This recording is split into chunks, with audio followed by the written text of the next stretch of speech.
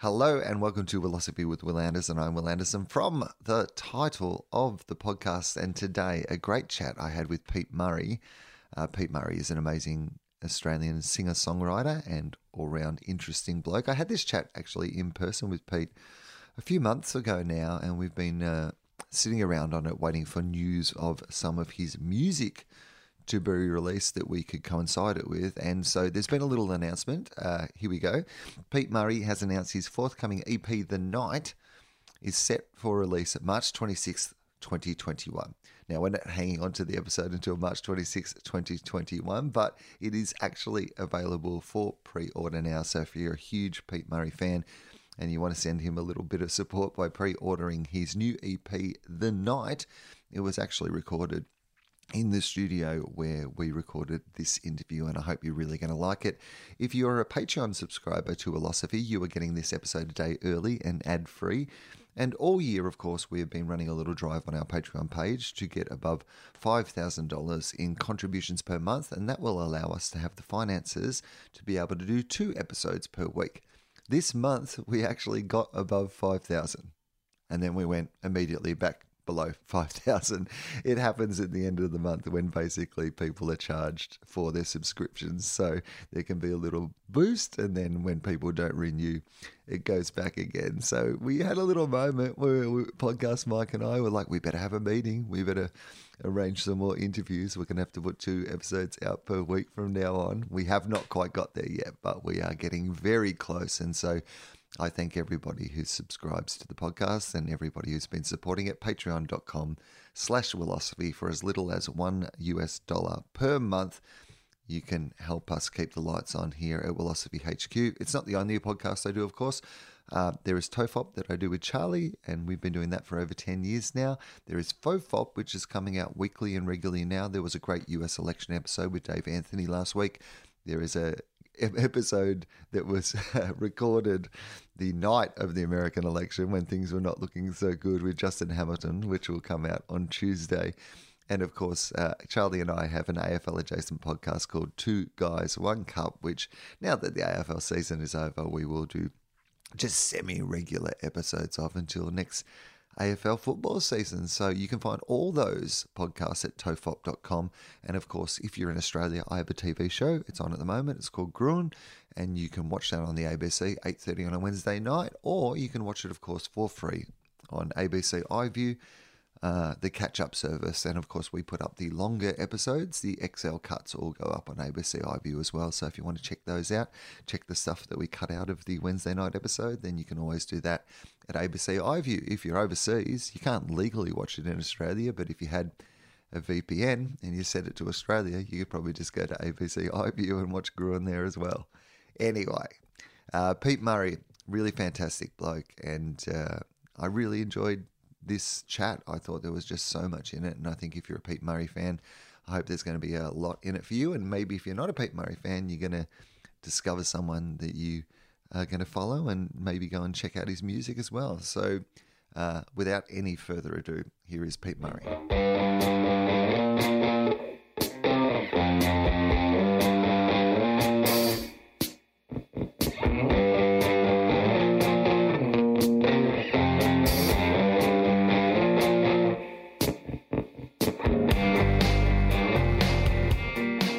Hello and welcome to Philosophy with Will Anderson. I'm Will Anderson from the title of the podcast, and face to face. This is pretty amazing. I will tell my guest before I introduce my guest that this is the first face-to-face edition of this show that I've done in 4 months, but because of course we're living in a world of social isolation, so I've been recording them down the power of the World Wide Web. So it's quite nice to actually be in the same room, appropriately socially distanced with another person, but in the same room with somebody else. We've just done what you don't get to do over the internet, which is do a unofficial 30-minute episode of the show unrecorded, a chat between 2 people, all the good juicy stuff that you can't actually put on the podcast. But this is how the show normally starts. I ask the guests who they are. So who are you? Firstly, welcome to my studio, Will. Pete Murray. I'm Pete Murray, folks, and I've invited Will to come down to my studio and have a little chat. Mate, firstly, can we talk about the studio? Because it's unreal. Is it one of those musician dreams to have your own studio? Is it? I know even with my podcast, the idea that I could have like a little podcast studio, my own imaginary radio station that I could just go in. Well, I do basically, but it's just my office at home. Yeah. You're pretty much looking at my podcast studio. It's this machine. And it's impressive. It's an impressive little studio that you carry with you. Yeah, look, it's great. I mean, I've always had a little studio. I think it's important for you as a musician to have something, early days, I was had a deal with Sony, so Sony bought me a little thing that I could take with me. We went over to London for about 3 months and lived there. Back in 2003, my son Charlie was just born. So 2004, I went over there. Charlie was born, and he was 3 months old, and I went away for 3 months. So basically, 6 months, I only knew him for half his life. So, I had a little studio over there. We just did some recording, did some demos, and then I could travel with that. Then I first moved to Byron and moved to a place called Eureka, which is a beautiful little area around this spot, and built my own studio again there. And then moved down into Byron, and I've got a good big warehouse here now, and have set up a studio in here. So it's just great to sort of have your own space that you can do your own thing and take as long as you want. So tell me about the environment of recording something, because I've always been fascinated by that. You'll often hear about a band or an artist, going to record in a legendary studio or going to live in a different country to put together an album, or maybe, that idea of they hire a coastal house and then they go and, record the album down there. What is the relationship between the circumstance where you're the environment where you're recording something and the work that you're making? Look, I think back in the day when the studios existed and they were great. Like I recorded Feeler and See the Sun, my first two albums at Sing Sing Studios. Sing Sing was a fantastic studio in Melbourne. And then I went to Sunset Sound. Sunset Sound, I'm a big fan of The Doors. So The Doors recorded a lot of their albums at Sunset Sound. And that was a goal for me to try and, get over there one day and record at that studio. So, end up having Tom Rothrock, a producer who had worked with Beck, Badly Drawn Boy. And went over to meet him, and we went and had a look at, I spoke to him in LA. And I said, look, he said, where do you want to record? And I'm thinking, really? I can choose a studio with you? Where do he said, well, what do you want to do? So I said, I'd love to go to Sunset Sound. Let's, can we do that? He said, let's go there right now. So I was so excited to go down there that afternoon, check it out and have a look through. And there's a little room in there where it's quite famous to where Jim Morrison did his vocals. And to get the reverb, obviously these days you've got, you don't need to step in a little room to get reverb anymore. But it was famous because that's where he was. And apparently they still make the joke that you can still smell his bad breath in that room. So he must have bad breath, I'm not sure. But so it was kind of good. But I went in there anyway and checked it out. So that was exciting for me to go and to do an album over there. And, but I always felt the pressure when you're in another studio, that you knew the dollars were ticking away. And you knew that you had to pay this back to the record label. And it was always a challenge to try and, I guess, get your money, from sales to pay that back. So, once that happened, I got my own studio, and I just felt that, the money that I'm using now is going towards my space, and I can kind of pay myself back for it. So it works out to be better. And I feel there's just less pressure I can take my time, and, it's a nice relaxed environment in here, and that's the best thing about it. I mean, it is a very relaxed environment. It feels like it's essentially having your own recording studio, particularly the one that I've just walked in today, feels like you've got the ultimate version of the man cave. Basically, you've dressed it up as part of your job, but it does very much feel like it's the ultimate version of every man's shed out the back of their house. It is. The only thing that I find embarrassing about this, I've got my awards up on the back wall, but for a long time, because I get embarrassed to just put them up, that's just me.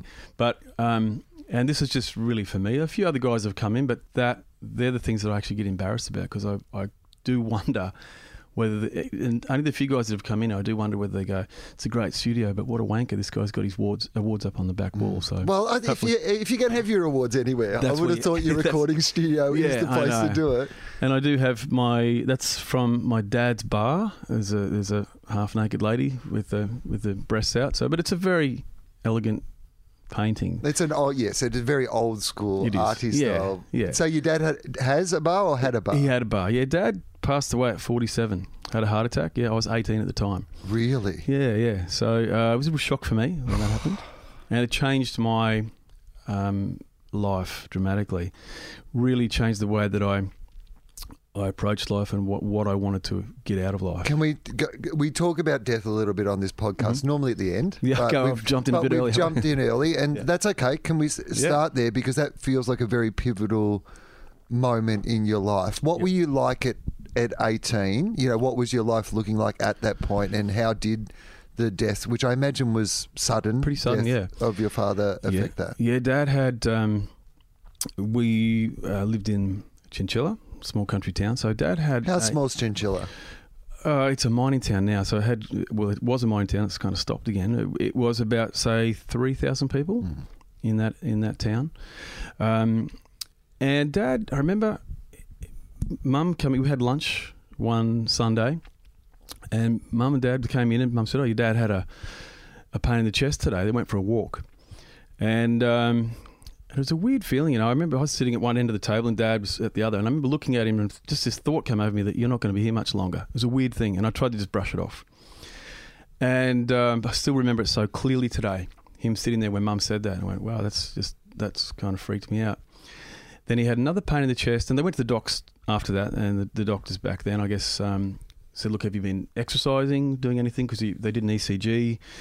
Nothing showed up, which it doesn't. And they just said, look, he said, yeah, I've been walking, been doing some weights, because I had a weight set back then. I was mad into sport. And so Dad was trying to do some weights, you know, and in the gym there. And they said, look, just ease off. Don't do that. So he didn't. Then on the Wednesday, he got another serious pain in the chest. Went back again. They did an ECG. Nothing showed up. The advice again was just take it easy.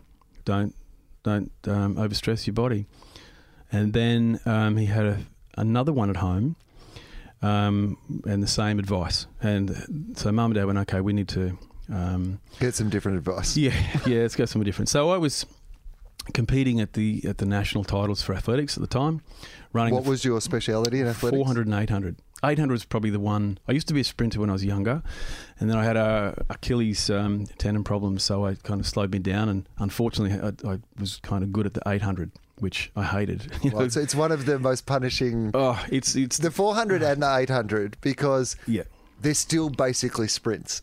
Oh, absolutely. They're long distance sprints. The good thing about the 400 is one lap. You know, you can get through that. It's hard, but the 800, it's tactical. And I love the race, to be honest. It was a really challenging thing to do. And you'd have to get yourself in the right position at the first lap, and you're exhausted, you know, and then you got one lap to go. So that's what I was competing at the Nationals, and we went down there. So Mum and Dad went and saw the doc on the Saturday. I think I'd run the 800 and 400 heats, and I'd run the final of the 800 that Saturday. And so they ducked off to see the doc that afternoon after the final, and I was still at the athletics, so I didn't go. But we came back, and we were staying at a friend's place at Redland Bay in Brisbane, and I remember them telling me they went to saw the doc, and the doc straight away went, look, I'm really concerned. He did some tests there, and they said, look, we're not picking anything up, but this is really serious. It's Saturday. There's not much we can do for you until Monday, but here's my home number. I'm that concerned about this that you call me straight away. If you have any other pains in the chest, you call me straight away. So 10:30 that night, had another pain in the chest. So we called the doc. He said, look, get an ambulance. And it was a hard thing for me, because I remember once again thinking it was a bad feeling. I thought, this is not good. And Mum was shooting off with Dad, and I had one of my mates staying with me who was competing in the high jumps as well. High jump. And and it's the only time I'd never heard Dad swear. And It was the only time I heard him swear when the ambulance guy was there. And he said, look, Dad was in a lot of pain. He'd been vomiting up blood. And I'm sitting there watching this whole thing right in front of him. And the ambo's there said, look, can you describe the pain? Dad's like, it's really severe. It's really bad. Can you just, how bad is it? And Dad's like, it's really bad. Like, and he's still vomiting blood again. And this guy's asking him the third, fourth time, but how bad is it? And Dad said, it's really fucking bad. You know, like, and I'd never heard him swear. And I was like, whoa, this is serious, you know? And so they just said, look, let's get him out here straight away, straight to the hospital. And they took him down to the local hospital. And Mum said, look, you know, don't come with us. You stay here. And I just had a bad feeling, you know. Anyway, she went down, and then probably, 40 minutes later, I got a call from the nurse saying, look, I'm sorry, your father's passed away. And just when you get that information, you know, like I just couldn't comprehend it. Had to wake my friend up because by that stage it was later, and he was in bed, and I told him, and you know, he started crying, but I couldn't cry. So I think the shock was there for me, and I went in and saw Mum at the hospital, and then, you know, Dad is there lying dead on the table. So it's a real shock when any age is a shock when you see one of your parents, you know, die. So, but that for me was unexpected, and it just rocked my world at that stage. So things changed, you know, for me after that. I remember thinking, you know, Dad had worked. He was 47. He'd worked his whole life as a watchmaker jeweler, had a good little business in Chinchilla, had just sold it.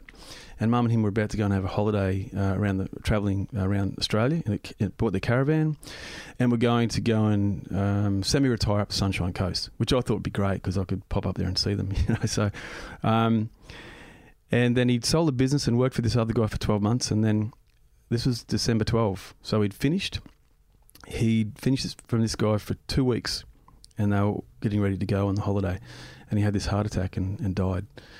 And I was angry. You know, I remember being really upset about it, thinking that's just so unfair because he was his chance to go and actually enjoy life. Now he'd worked hard for it, and it was taken from him. So yeah, it's just really. Have you got brothers and sisters? I've got an older sister. Yeah. Older sister. Okay. Yeah. And so you're now older than your dad.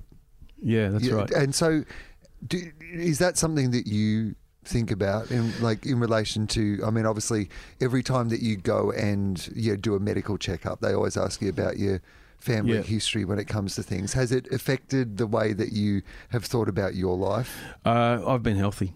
I eat healthy. You know, Dad was probably he smoked. He didn't drink a lot, but probably the diet wasn't the greatest back then. Excuse me. And you know, I think so. I've always been pretty mad about sport and keeping fit and healthy, and so that made me even more determined to kind of keep that up and stay healthy. I've had my heart checked and everything's fine there, so you know, which is a good thing. But you know, I think it's definitely. Sometimes you get, you know, you ever get that little bit of a pain in your chest, and it's like it feels like it's a heart attack, but it's just some sort of cramp. Yeah, thinking I'm going, oh Jesus, is this my time? It's not going away. Yeah. So there's that bit of a fear. And, you know, Dad's dad had a stroke as well. You know, so you know, it's there. I think I'm pretty good now, so I'm not too stressed about that. But you know, it's in the back of your mind. So you talked about, you know, being passionate about sport when you were younger. Were you? At that stage, 18 years old, if you're competing at, you know, championships and these sort of things, were you imagining that your life might be, you know, a sporting life? Yeah, absolutely. Yeah, music wasn't even in my life at that stage. And what sport did you think that you were going to be? Because you also played like rugby or something as well, rugby, didn't you? Yeah. So I did swimming, athletics and rugby were my three sports. Okay. Swimming was boring as hell because you're just swimming up and down, following a black line, and and especially training at Chinchilla, we'd train in the morning. It was freezing cold, you know, like it wasn't fun, you know. So that was the first thing. When I finished school, that was gone. But I still had this dream of either, you know, competing at the Commonwealth Games or the Olympic Games. And then rugby was, you know, I started to play, I played rugby at schools and played in schoolboys team with Tim Horn and Jason Little and those like. So I played with some really great players, which was good fun. And so I still had a dream that possibly, trying to play for Australia would be a ultimate goal as well. But I still had this dream with athletics that I wanted to pursue for a while. So I did that for a couple of years after school. And then I kind of realised that I actually enjoyed a beer too much. And all the other 800-metre runners wouldn't drink. I'm like, okay, so maybe this is not the sport that I should be doing.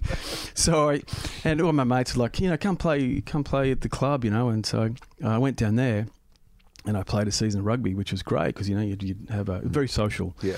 And they're fine with you having a drink. They were totally, and they were drinking more than me. So I kind of felt like that's good. But after I did one season of rugby, I went back and did athletics again. And I did the athletics, but just to see if I had the passion for it, and I just really didn't.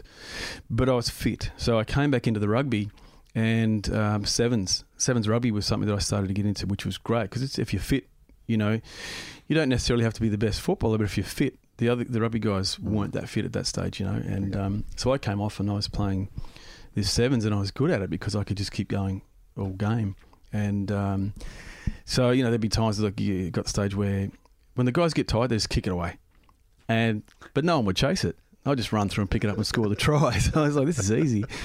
Then there was a chance that a good chance of making the Australian side to go to the Hong Kong Sevens, which was kind of a bit of a stepping stone into the 15er side. So and then I injured my knee in a try in a competition that we had one weekend. But one of the selectors for the Australian side said, look, Bob Templeton, who was the Australian Wallaby coach at that stage, he's one of the selectors, and he's interested to see you play. So we've got you in this team to go in a few weeks' time. We're going to have this competition, and we'd like to see how you go because you're a chance of making this Aussie team. And I thought, look, that's great. I'll if Bob's keen, tell him to call me because I've got an injury, if I don't hear from him, I'm just going to fix this up, and I won't waste my time. So I didn't get the call. So I thought, I won't go. So I just stayed and fixed my knee. I was living with my sister at the time, and she didn't know anything about rugby. And the competition had, it was about a week over, and my sister said to me, someone called for you the other day. And I'm like, oh, who's that? Some guy, Bob Templeton. I'm going, are you serious? You're joking, are you? She's like, no, he called. So Bob actually did call. And I didn't get the message, so I didn't play. And then, so I missed that opportunity. At the end of the year, I came back and I thought, let's make a comeback and we'll see if I can get the knee good. And it was all fine. And I went and played in a competition here at Byron Bay, the Byron Bay Sevens, and snapped my anterior cruciate. So after that, that was kind of like the end of my sport. And it was a hard thing to take because sport was my life. And I was 20, 22 or something like that. So around the same time, I just started to pick up the guitar. And so, but I still didn't, music was kind of fun, but I didn't think that would be a career. So, and I was studying natural medicine. So for me, I was going down this path of, look, if I can't play sport, then I'm going to be working with sportsmen and women. That's what I want to do. And things just kind of changed from there. It's funny how life works out for you. So it's interesting to me. So much of this is interesting to me. So let's pick a few bits at a time. But the first one is, they say that professional sports people, and obviously you didn't quite get to that level, but they say that professional sports people die twice. And it's a very trite thing to say in a way. And of course they don't really mean it, but they have to mourn their sporting career when it finishes, because it always finishes, a long time before the rest of their life. Yeah. You've gone through the mourning of your actual father, like a genuine, death, which affected me for a good solid 5 years after that. I was really lost. So if you're 18 and you're, that's very front of mind for you as you're already mourning. Yep. And then within that same time frame, perhaps as you're getting towards, the end, you're now mourning what's been your dream for the last 4 or 5 years. What was the state of your mind, during that time? Yeah, it was a tough time because he didn't want to let that go. And I think it was just something that I had to come to terms with. And I remember probably the thing that helped me through was music, because I had started to play this guitar. And you know, that was really enjoyable. So When did you start playing it? What made you first pick up a guitar? I had another interesting story. I believe in fate, and a good friend of mine. You genuinely believe in fate? I do, yeah. Okay, great. So I believe we've still got choices to make, but there's things that happen in our life that you know, dictate where we're going, I guess, or help dictate. And so a friend of mine, Charlie Clark, we became good mates, and I knew Charlie for a few years, and we loved Neil Young, Led Zeppelin, Bob Dylan, the same sort of music. And he came into my room one day. He was studying teaching, and I was doing the natural medicine. So he just came into my room, a couple of students, you know, and he was older than me too. He was, at that stage, I must have been 21, and he would have been 30, I think, or 31. And he started teaching quite late. And his advice for me was make sure that 1 year of your life you just bum around. And he said I took 12 months off and I just did surfing up the Sunshine Coast. Didn't work, just loved it. And I thought that was good advice, just to enjoy your life. And anyway, then he started getting into teaching. I think he took more than 1 year off, to be honest. But he got into teaching quite late, and he was loving that. And he was really enjoying it. Yeah. But he came into my room one day and he said, "You know what?" He's a really kind of jovial fella. "I'm going to go get a guitar lesson. I've always wanted to do it, and I'm going to go and get some lessons. I'm going to do it." And I thought, I've never thought about that, but that sounds really cool, you know. Had you played music at all at high school or anything like that? Music was not even on the radar at all, you know. My mum and my sister played a little bit of piano at home, but very little. But it just wasn't there. You know, I didn't care about it. I mean, I listened to it. I didn't care about playing it until that moment. And I think that was the time I was still kind of lost, and I didn't realise at the time, but I was pretty depressed after Dad's death. I really struggled with that. It was, well, you know, there was some form of depression that I was going through. So anyway, when he suggested that, it felt like something brand new. I thought, that sounds great, you know. So as it turns out, I went and had a couple of lessons, but he never did. But he got me going. About 12 months later, he passed away. He had an aneurysm. So, you know, another good friend who was really close to me passed away.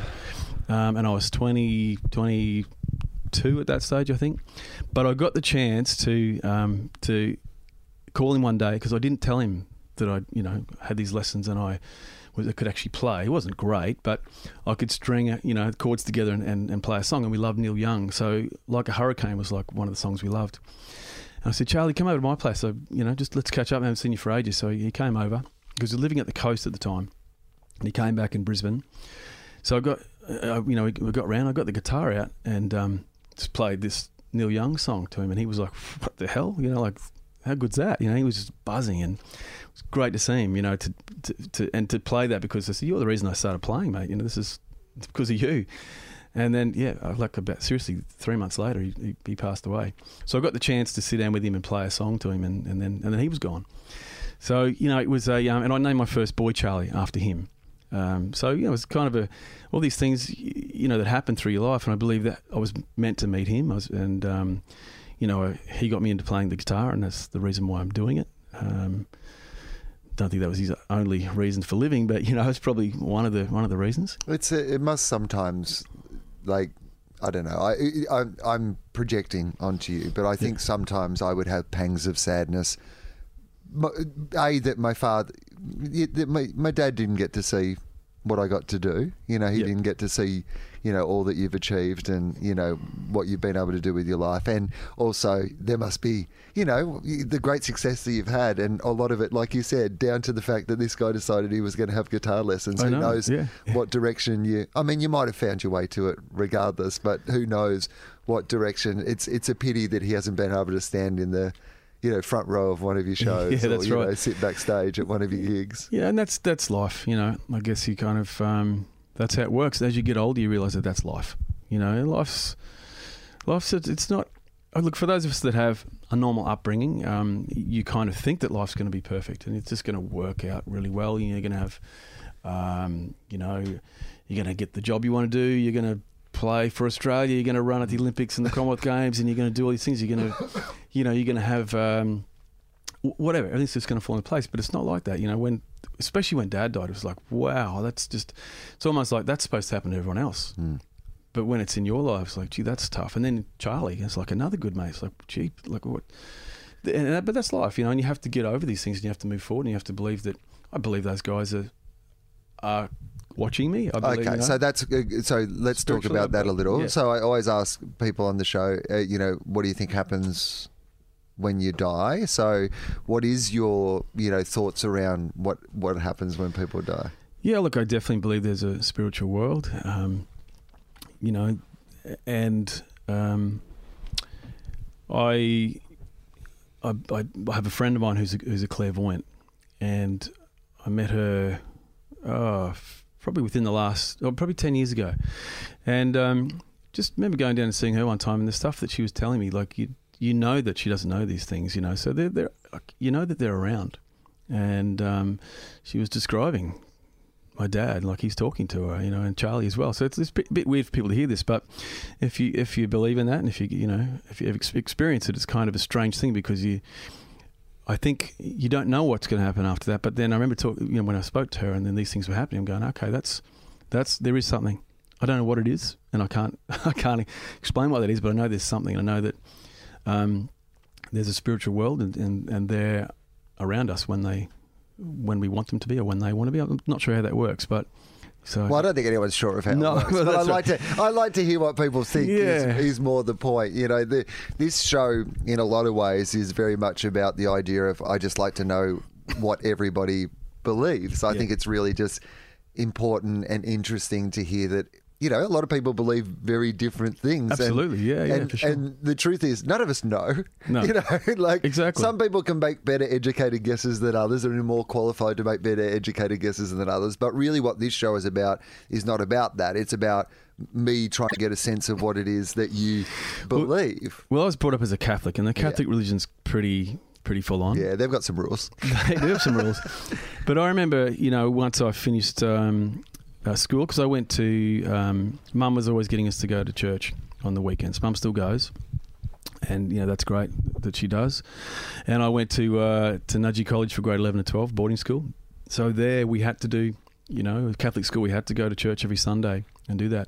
So when I left school, I still went to church a little bit, but that dwindled, you know, and I kind of started to just, I don't know, I didn't really believe everything that I'd been taught. And I think even less when, you know, I spoke to my good friend Ellie, who, the clairvoyant friend. It just went all out the window. And I just don't know how much truth's in the Catholic religion anymore, to be honest. So I believe that, you know, there's some sort of higher power, and I believe that when you die, you step out of this body and into the spiritual world. And I don't have fear of dying. I don't want to say that. I'll be very careful how I'm saying that, because, you know, you do hear people having interviews and they go, I'm not worried about dying, and then they die soon after that. So I'm going to touch some wood again while I'm telling you this, and hit it a few times. But I don't have the fear of it. I'm sure that when it faces me, there will be some fear there. But I know that, you know, there's something after this. So we've kind of jumped in the deep end straight away, which is great. That's right. I think partly because we had quite a deep conversation for half an hour before we started, so we've already got to the point where But I love this, and this is really what the show's about anyway. Yeah. So when you know, and again, touch as much wood as you need to touch. There's plenty in your studio, luckily. So, what is it that you hope people remember of you when you're gone? You know, the thing that I think's amazing about music, and before I get into that, I've always been a very giving person. Always kind of have probably too much sometimes, you know. But with music, the amazing thing about it is and I didn't realise this when I first got into music, but the amount of people that you can help through, I guess, my songs lyrically. They are about going through hard times, not all of them, you know, going back through hard times, but knowing that you will get through this. It's kind of always about a positive thing. As I said to you earlier, I always try to turn a negative into a positive. I don't like to be down or negative about too many things, you know, like, so doesn't help you in life. You just want to be kind of positive and keep moving forward. So, this is something that music, it gives you a lot of joy when you help other people. It's just an amazing thing. And I've been involved in music therapy. A lady got me into music therapy. She said there was music therapy, for people who don't know about it, is there's guys that go into hospitals and they help people with terminal illnesses write songs. So they express their emotions. And it's really positive for the people who are on the way out. And I've been in there and I've done that. And it's great, the joy you can give people in that time, raising money for other things, for charities. There's all sorts of good things that you can do for music. So, look, I don't know, to be remembered, I would like people to, be happy, listen to the music, and I guess bring people happiness. It's interesting, isn't it, with music in particular, that you're writing it in a time and place. So you, the artist, you're creating it in a time and place, but you release it out into the world. And the truth of it is, I know that, someone you liked was Nick Drake, right? Yep. And you think about the kind of rediscovery of Nick Drake, post Nick Drake's life, really. And that Nick Drake really will never know, what his music came to mean to a whole bunch of people and how widely it was discovered and how much it influenced a whole generation of artists. Yeah. You don't actually know once it's released. 50 years from now, somebody goes, I want to go and record in Pete Murray's studio, which still exists. They've kept it as a shrine to your life here in Byron Bay. So love it. I love where you're taking this. This is great. But in the same way as you wanted to go and record exactly. at a studio because of the history of it, you actually don't have any sense of what your music will mean to not just the audience who consumes it, but artists in the future, what it means at a later stage. It is one of the most incredible things about creating a piece of art is once you've released it, it's almost not yours anymore. Well, look, I always say music has its own life. Once you release it, then it's off into the world, and you don't know where it's going to end up. And you don't, especially now with streaming platforms like Spotify and Apple Music. I mean, it can be anywhere around the world. If you get on a playlist, then suddenly it can be big in Turkey. I mean, who knows? It's just kind of, that's what music is now.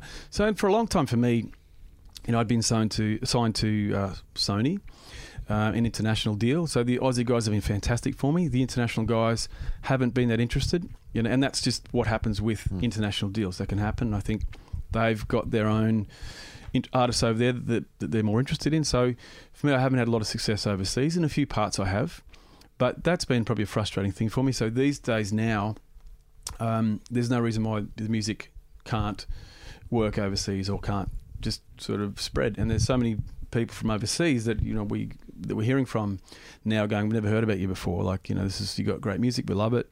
And I'm 50 now, so they're only just discovering it now. And that's it. And like you say, we'll just continue to do that. Well, particularly in these times when you can't really perform much live, it's a very interesting time, the current, time that we're in. How has the lockdown period been for you? Has your life changed much during a global pandemic? I mean, you do live in a community that at the best of times is, has a alternative sort of look at the way lifestyles are lived. So absolutely. Has it been much of a difference for you? No, hasn't changed too much for me. Obviously, having the kids home was a bit of a change because they were there a lot longer. But, music, you go away and you tour and then you come home and you'll be home for a while, and that's what the beauty is. You're at home for a long time and that's great. And then you go again. That's the hard thing, is being away from family. But all my muso mates that I'm talking to are loving the fact that we've just been at home and there's no shows on. We're missing playing, as you do as a muso. You love playing live, and that's what we miss. But it's been fantastic to be at home. Seriously. And in this area too, Byron is great. It was fantastic to see this place empty, and we could go to the beach, and it's actually really nice. I've got to say, the old days, like the old days. Yeah, a lot of the old locals were saying this is what it was like in the 70s, 60s, and 70s, and so it was a great place. We were taking the kids down to the beach a certain time of the day, and come back. Probably in the mornings we'd get the schoolwork done for the boys, and then we'd go and do things, you know. And Sachi, who's 2.5, she loves getting out, and so we've got to try and get her out as much as we can and wear her out because she just rules the house too. She's a force to reckon with, that one. So we've got to try and wear her out as best we can. But it's been a really nice thing, and I think it makes you, and a lot of people have probably worked this out now too since we've had a lot of time off, is that what is important in life. Because we've all worked really hard and you kind of lose focus, and I'm guilty of it too. Like I'm always talking about, you know, you want to get through your life and not have many regrets. There's always something there, but you want to be positive. And living in the moments is the thing that is the best thing that we should do, you know, because I think, I don't know if it's just men, but men seem to stress a lot more about work and where the money's coming from and what's happening. So we tend to think about those things and what we've got to provide for the family. And I've been guilty of it too when I'm not living in the moment. I'll be sitting at the dinner table and the kids are all laughing with Mira and Sachi, and I'll be sitting there thinking about, okay, well, I've got to do this and I've got to do that, and the stress of what you're trying to get done. And then suddenly you'll realise, hang on, I'm not even in this conversation. And that's the thing that I think COVID's been a bit of an opener for everyone to go, hang on, what are we doing and what's important now, and just seeing things change for that period when everything was just down, you know, the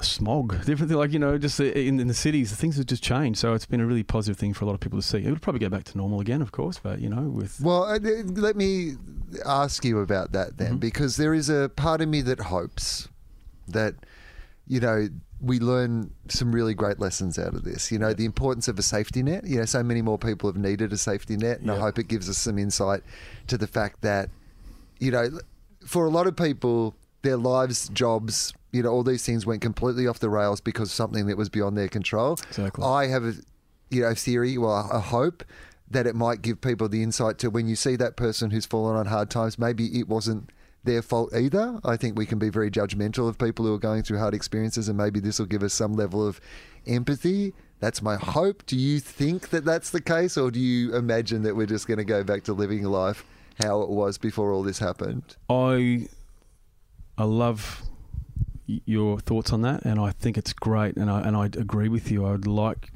would hope that's what's going to happen, but I don't know. You know, once we start to get back into our own lives again, things go back to normal, and we'll forget. And it seems to happen, you know, the history repeats itself, doesn't it? There's crises come and happen, wars happen, and people change, and then it just goes back to normal again. And so, look, my guess is it'll probably just go back to normal. Sorry. No, it's okay. Yeah. Everybody said that. Every time I bring it up, everyone's like, it's just going to go back to normal. There are too many structures set up in our society that demand us going back to, you know, what we perceive as being normal. It's true, but not everyone's going to do that. No. That's the beauty of it, because there are lots of people that I'm bumping into now, and they're all going, look, you know, we don't, how good is Zoom now? We don't have to go and, you know, have these meetings face to face. I know just as an artist, you know, when you release a new song, we just put a new song out a few weeks ago. So normally I would be Sydney, Melbourne, Perth, Adelaide, you know, Darwin, wherever you're going to do radio, and you've got to be in face to face. You've got to be there. No, you don't. No, you know, you definitely don't. So, no. And this time has certainly shown that you definitely don't. So that's one great thing. But I think just the family time is the biggest thing that is so important to people's lives, especially working dads. I think you just have those guys that you just meet that they just work the whole time. You know, I had a situation where I had a legal battle a little while ago, just, you know, something I was doing. I won't go into it, but the barrister that I had there, my barrister, and I was talking to him, and we started to talk about life, you know, and my life since my dad died at 18, I guess, has been, you know, I work to live. I don't live to work. So that's the thing for me. I want to have time. I don't necessarily need to be the wealthiest person in the world or the most powerful. I just want time so that I don't have to go and I'm not living by the clock, and I'm not getting, you know, hourly paychecks. That's the thing. I did that years ago, and I remember sitting on a train in Brisbane. I was working at a gym. I had to get up at like 5 a.m. to be there and open up at 6, and it was still a good job. But I remember thinking, what can I do that's going to get me out of this, where I don't have to, I've got to be here at this time and that time. And, you know, I didn't know what that was. But I guess when you think about those things, and that's where you start setting some goals for yourself. You can change that around. So, I just went off. What was I just talking about before? Well, you're barrister, and the idea of working to live versus living to work. Yeah, so I had a chat to him, and we started to talk, and his daughters, I said, how old are your daughters? And he said 20 and 21. And I said, for me, it's been great because I've had time to be with my kids. My kids now Charlie's 16, Pedro's 13, Sachi's 2.5, but I've had time with the kids. I've been home. I've been able to take them to the park and play, to take them for a surf, and I do that. And then I go on my work and I come back again. I've got that time again. So I'm super close to the kids. And as I was telling him this, he just started crying. This is about before he's about to go and battle for me too, which I don't know was a good thing, So he started crying. He said, "You've hit a nerve here." He said, I have worked my whole life, and I get up at 7 a.m, I come back at 9 o'clock at night, and I've missed most of my daughter's life. And he said, I'm gonna make that change now. And it's interesting because a lot of guys do that. Yeah, and you're like, well, just deal with my thing first. Just because I hired you because you're the sort of guy who could ignore his family and really concentrate on me. Stop crying right now and toughen up. Yeah, I need you. But as soon as this is done, you know what? Go surfing. Get your kids in a caravan, sure. But let's deal with this first. Yeah, and give me a discount. Yeah. So I ask people on this podcast if they have a philosophy, and we've touched on a bunch of things already along the way. But do you have a philosophy, a life philosophy of some kind? Well, as I said before, I think you work to live, don't live to work, and that's the thing that I kind of stuck to years ago. And someone said it to me, it was not long after Dad died, and I went, that's a really important way of looking at your life and doing that. And I think that because, look, I don't know how we've changed and what this was years and years ago. If we go back, way back, before the whole system of money was involved, and, you would have been, things were so different, and I look at, say someone over in, I don't know, Bali, for example, someone that doesn't have much money, and the kids are just playing with sticks and stones, but they're happy. And sometimes our kids here, oh, my phone's not working and I'm really upset. Oh, why does this always happen to me? Oh, I'm going, what is happening, to us? Because we're brought up this way to think that you've got to get a job, and you got to go and study. Go through school, study, you got to get a job, and then you're going to be in that job for the next 40 years, and then you're going to get where we're going to live for retirement. We've got to work that out. And you're living way past, in the future rather than in the moment. And that's the biggest thing. I think you got to be in the moment because you're missing life. And like I said, I'm guilty of that too, but I have to keep bringing myself back to go, we're here now. This right now is the only time it's important. I mean, whatever happens down the track is going to happen, and you can plan for it, but don't stress about it and just live in the moment. So the current situation in the world has revealed how ridiculous. I mean, there's that famous saying about, want to make God laugh, tell him your plans, right? Yep. And this feels like what we're going through right now. All these things that people had planned, it turns out you can't do any of these things. Exactly. Turns out you had all these great plans and none of them exist anymore because, there's something beyond everybody's control that happens. Yep. So I think about you and I. We've been lucky that to be shut down now, to be told that we can't do things right now. I mean, for me, in some ways, apart from the big picture stuff, which is how the fuck am I going to pay my bills, stuff. Yeah. Those ones. Oh, okay. But the smaller picture, yep. The idea that, I've been in the same place, I live in this really beautiful part of the world, the idea of being told to stay at home when the place that you call home is so beautiful and relaxed and wonderful, and you have this opportunity to, I've spend more time. Like, I've never spent in a row this much time with my partner because normally, I'll be getting on a plane to go somewhere to tell jokes to strangers, and yeah, that's right. All these aspects of it have been incredibly wonderful. But then I think about kids who are 16. I think about kids who are 13. They're about to go into the world. They're about to become their own people. Yep. And, see what the world has in it for them, not as kids, but as adults. And so how do you speak to them about the world, I guess is my question, because obviously, we're going through something pretty, full on at the moment, but also there's the, other things that they're clearly going to have to face in the the next 20 or 30 years around the environment and, related things to how quickly climate change is affecting, the world that they're living in. How do you speak to these younger people about the world that they're about to go into and what their lives are going to be like? Well, it's probably like us, when you're younger, you're learning from the older generation, aren't you? And they're going to learn from us and all the mistakes that we're making and the positive things that we're doing as well. So I think making the kids aware of positive and negative things. I always talk to my boys about Charlie, for example, has got offered a spot to go to the UK in an academy for soccer, but doesn't want to do it. So I'm sitting down with him going, okay, look, you're going to get one chance at this. And if you pass it, it won't come back. So I want you to write down the positives and the negatives of all this. What are you going to benefits from it? And if you don't go, what are the positives? What are the negatives? And so he's had to do that. Obviously, he's coming into his mates. So he's got lots of things to think about. And I think any kid that's coming through, it's always a good thing to go, what are the positives and what are the negatives on everything that you're doing as you're growing up with life, with in the environment.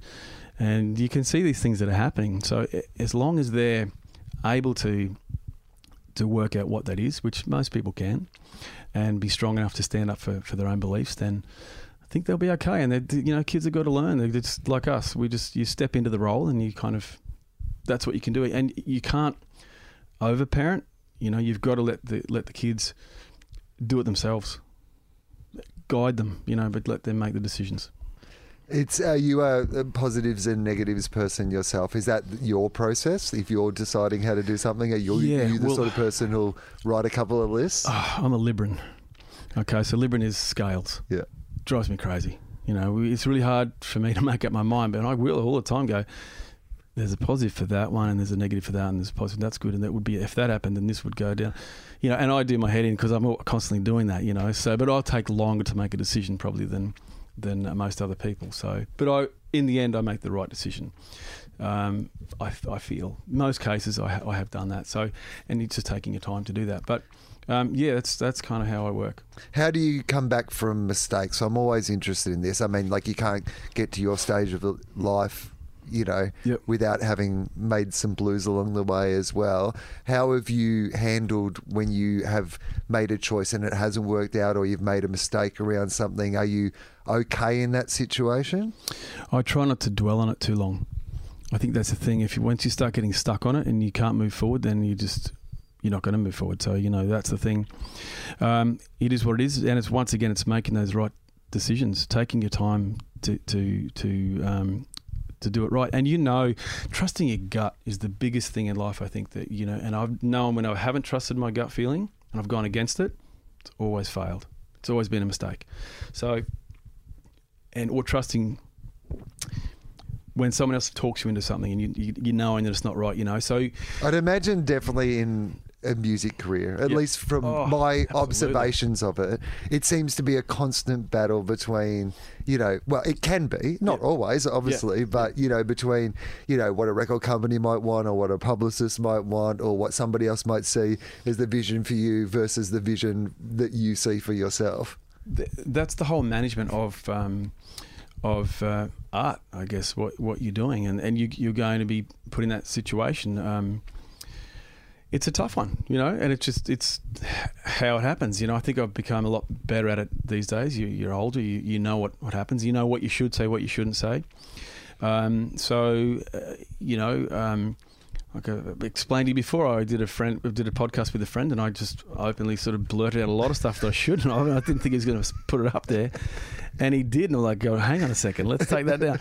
So you learn. You just got to be careful what you say, and decisions for music, it's changed too, because I think credibility is a big thing in music, that you really want to have your credibility. I think for me, I'd like to have my credibility, through my career. You want people to look back and go, guy's really great, sort of didn't falter on what he didn't go back and didn't do anything sort of cheesy, and not a cheese ball, didn't try too hard to get success. He didn't sort of sell out, It's difficult these days because you do...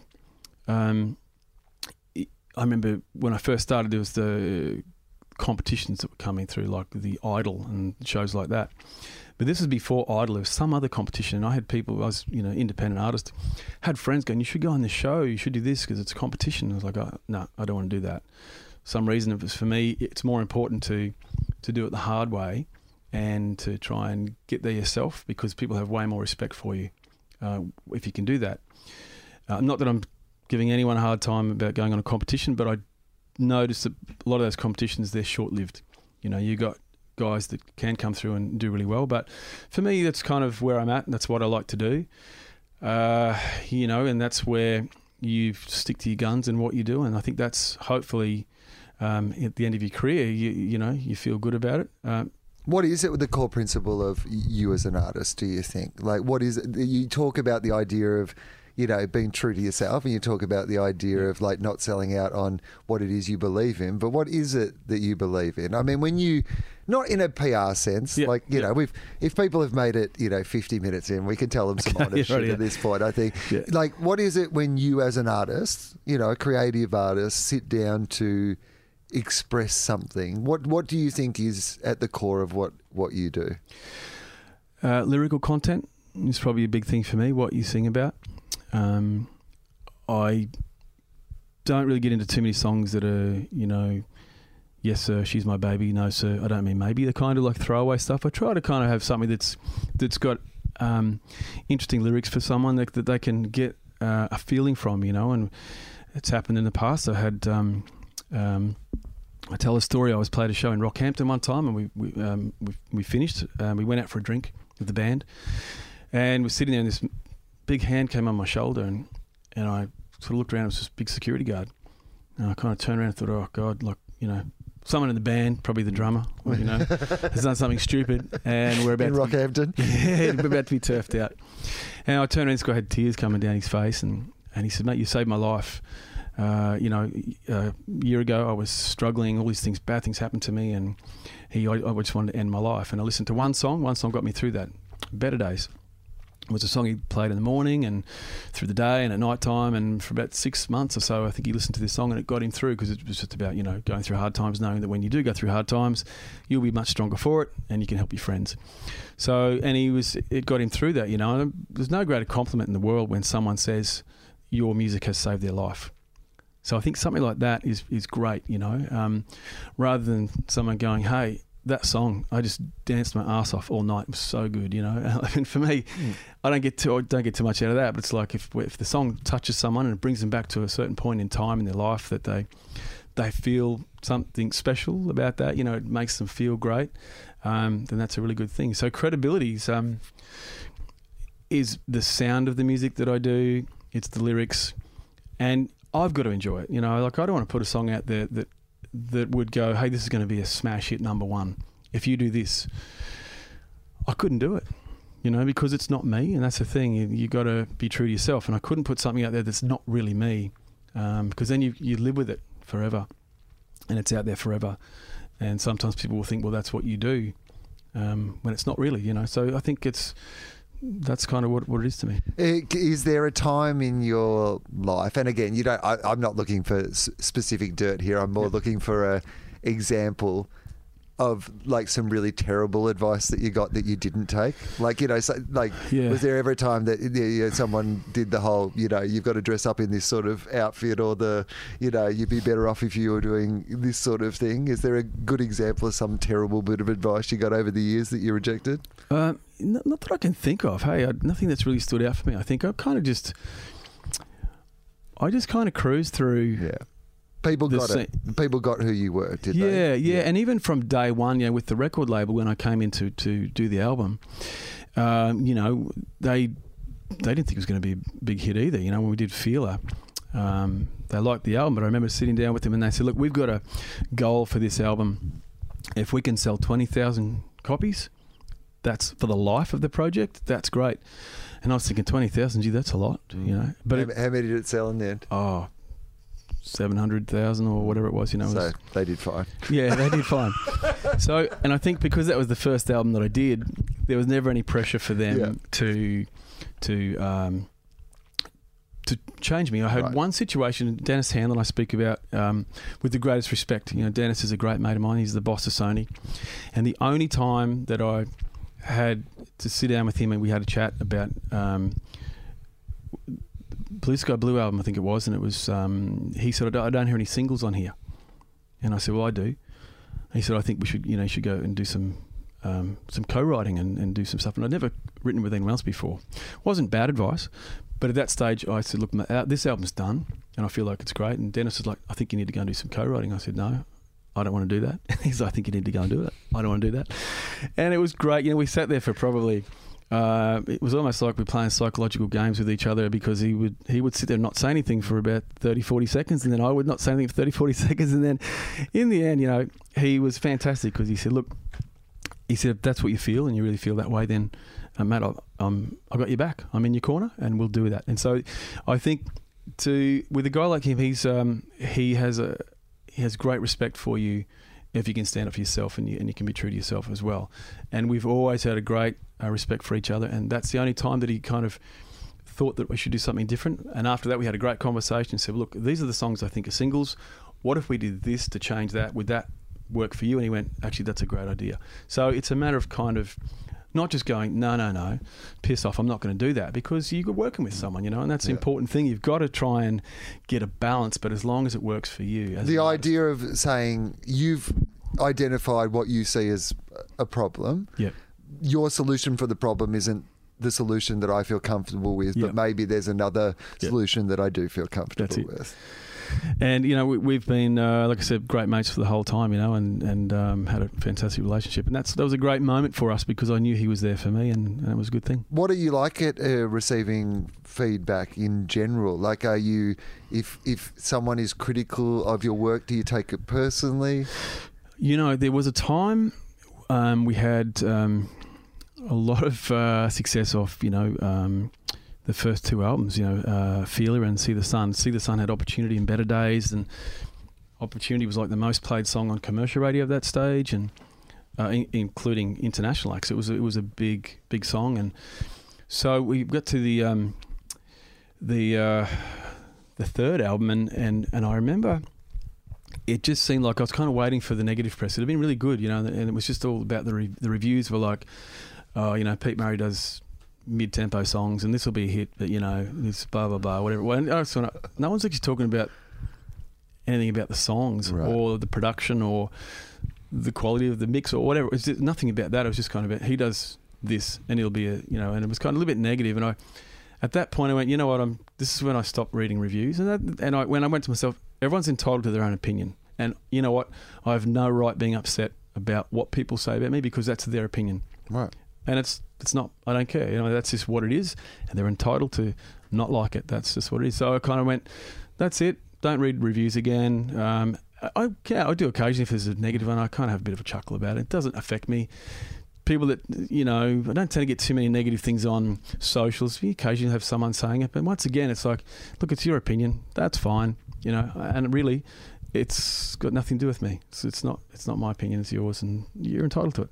Yeah, I mean, part of putting out something that people love is that you're also going to put out something that people hate. That's right. Yeah. Like you can't have people love something without. Of course. If you're trying to inspire a big reaction in somebody, you've got to be aware that big reaction could also be in the complete opposite direction to the one that you're trying to go for. And that's true, because someone that's really successful, they experience that a lot. They'll experience a lot of love and a lot of hate. And it's just normal, and that's the thing. Look, it's like politics, you're going to have, some people are going to love what you're doing and some people are going to hate what you're doing. People are different. And that's the beauty of life. It's the beauty of people. It's the beauty of music and art and even politics, to that matter, I guess. Not that I get into politics too much, but everyone's going to have their own opinion. And like you say, some people are going to love you to death and some people are just going to think that you're, they're going to hate you is probably an appropriate word, because some people, without knowing you, they'll hate you because they don't like your music, and which I've always found a bit odd, but it's it's just the way people deal with it. Very early on, I'm much better with it now, but very early on, I just when you would get a message from somebody going like, my mum hates you, and I'm like, hates me. Like, she never met me. I know. Like, she hates me. It's such a violent reaction to like a person that you've never met before. But it's funny because I can guarantee if that person's mum would meet you, they'd go, oh, Will, actually, you're a nice guy. But they have this, because they don't know you, they kind of go, well, they've worked you out already. Yes, and also they don't like my work, therefore they hate me. Yeah, and by the way, there are plenty of people I do the exact same thing about. There'll be somebody I watch on TV that I know nothing about who could be the nicest person in the world, but for whatever reason, I'm like, oh, this dickhead. Yeah, dickhead again. Yeah. Well, there are people that actually are dickheads too. Well, that's also true. And I've thought that about some people, and I've met some people, and I'm going, yeah, you actually are a dickhead. Yeah, so you got that one right. Yeah, that's right. What's your radar on people like? Are you a person who normally has a good sense of? Yeah. No, because I'm kind of really, I'm a very trusting person. Hey, I've kind of been burnt before off people that I trust, and I think, they're good. I've had to learn over the years not to be so open, not to be so trusting, and not to just think everyone's going to do the right thing by you, because a lot of people don't.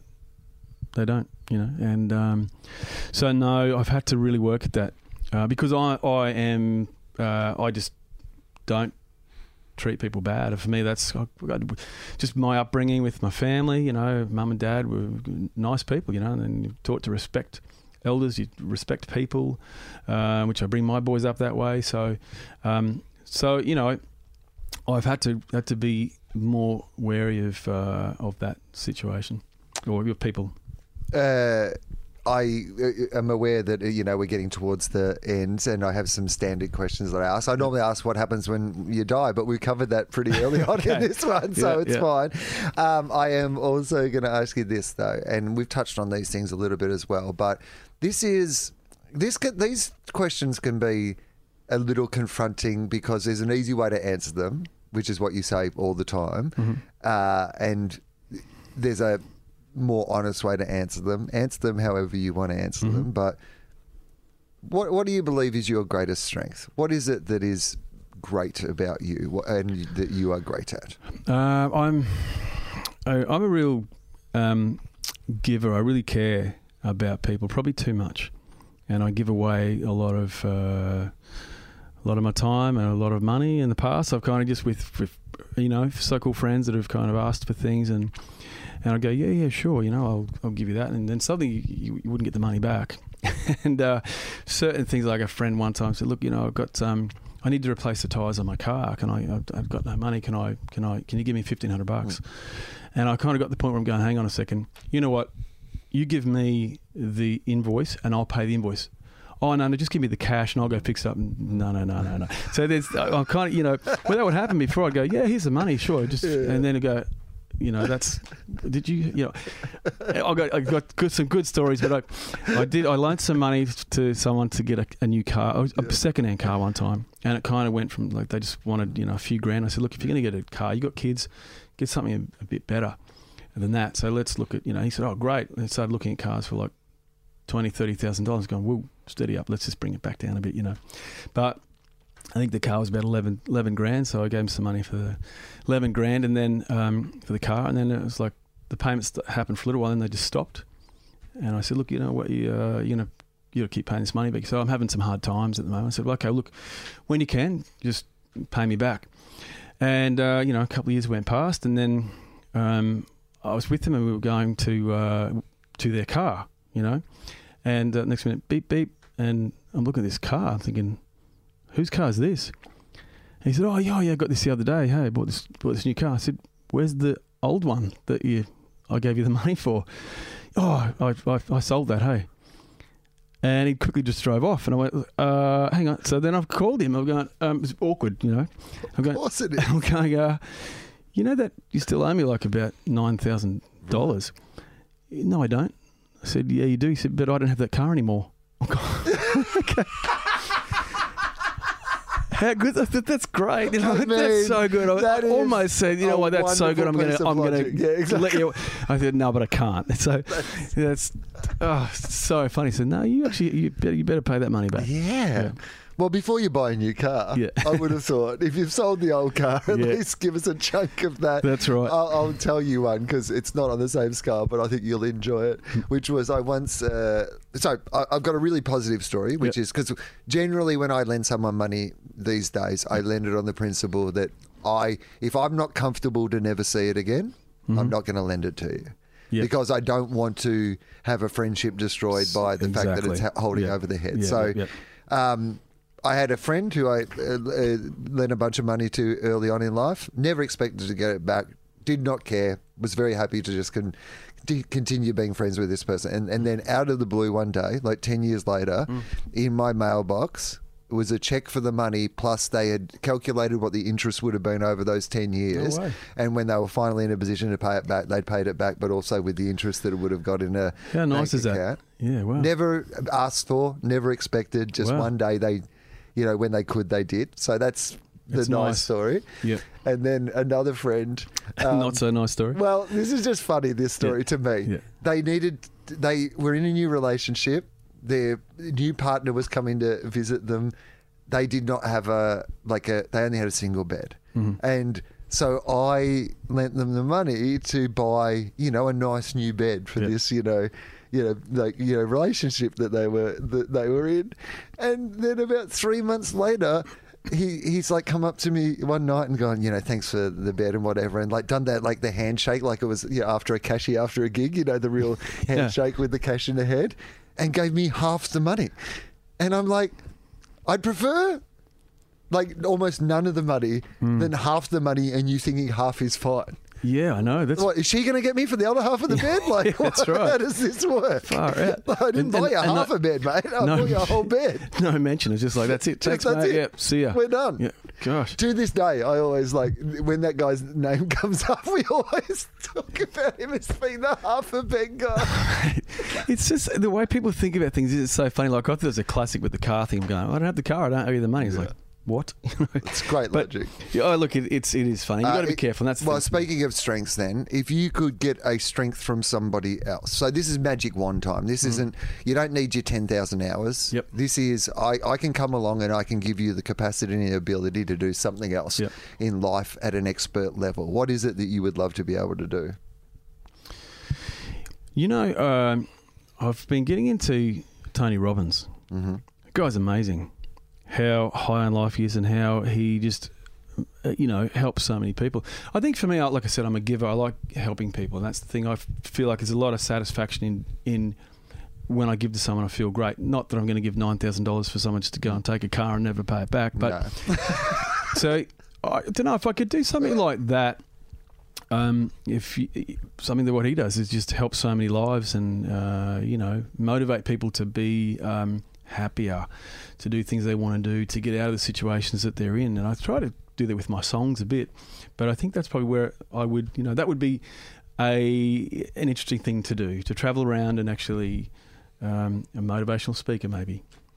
Yeah, to be able to positively change lives. What is it about his message? Because I'm not...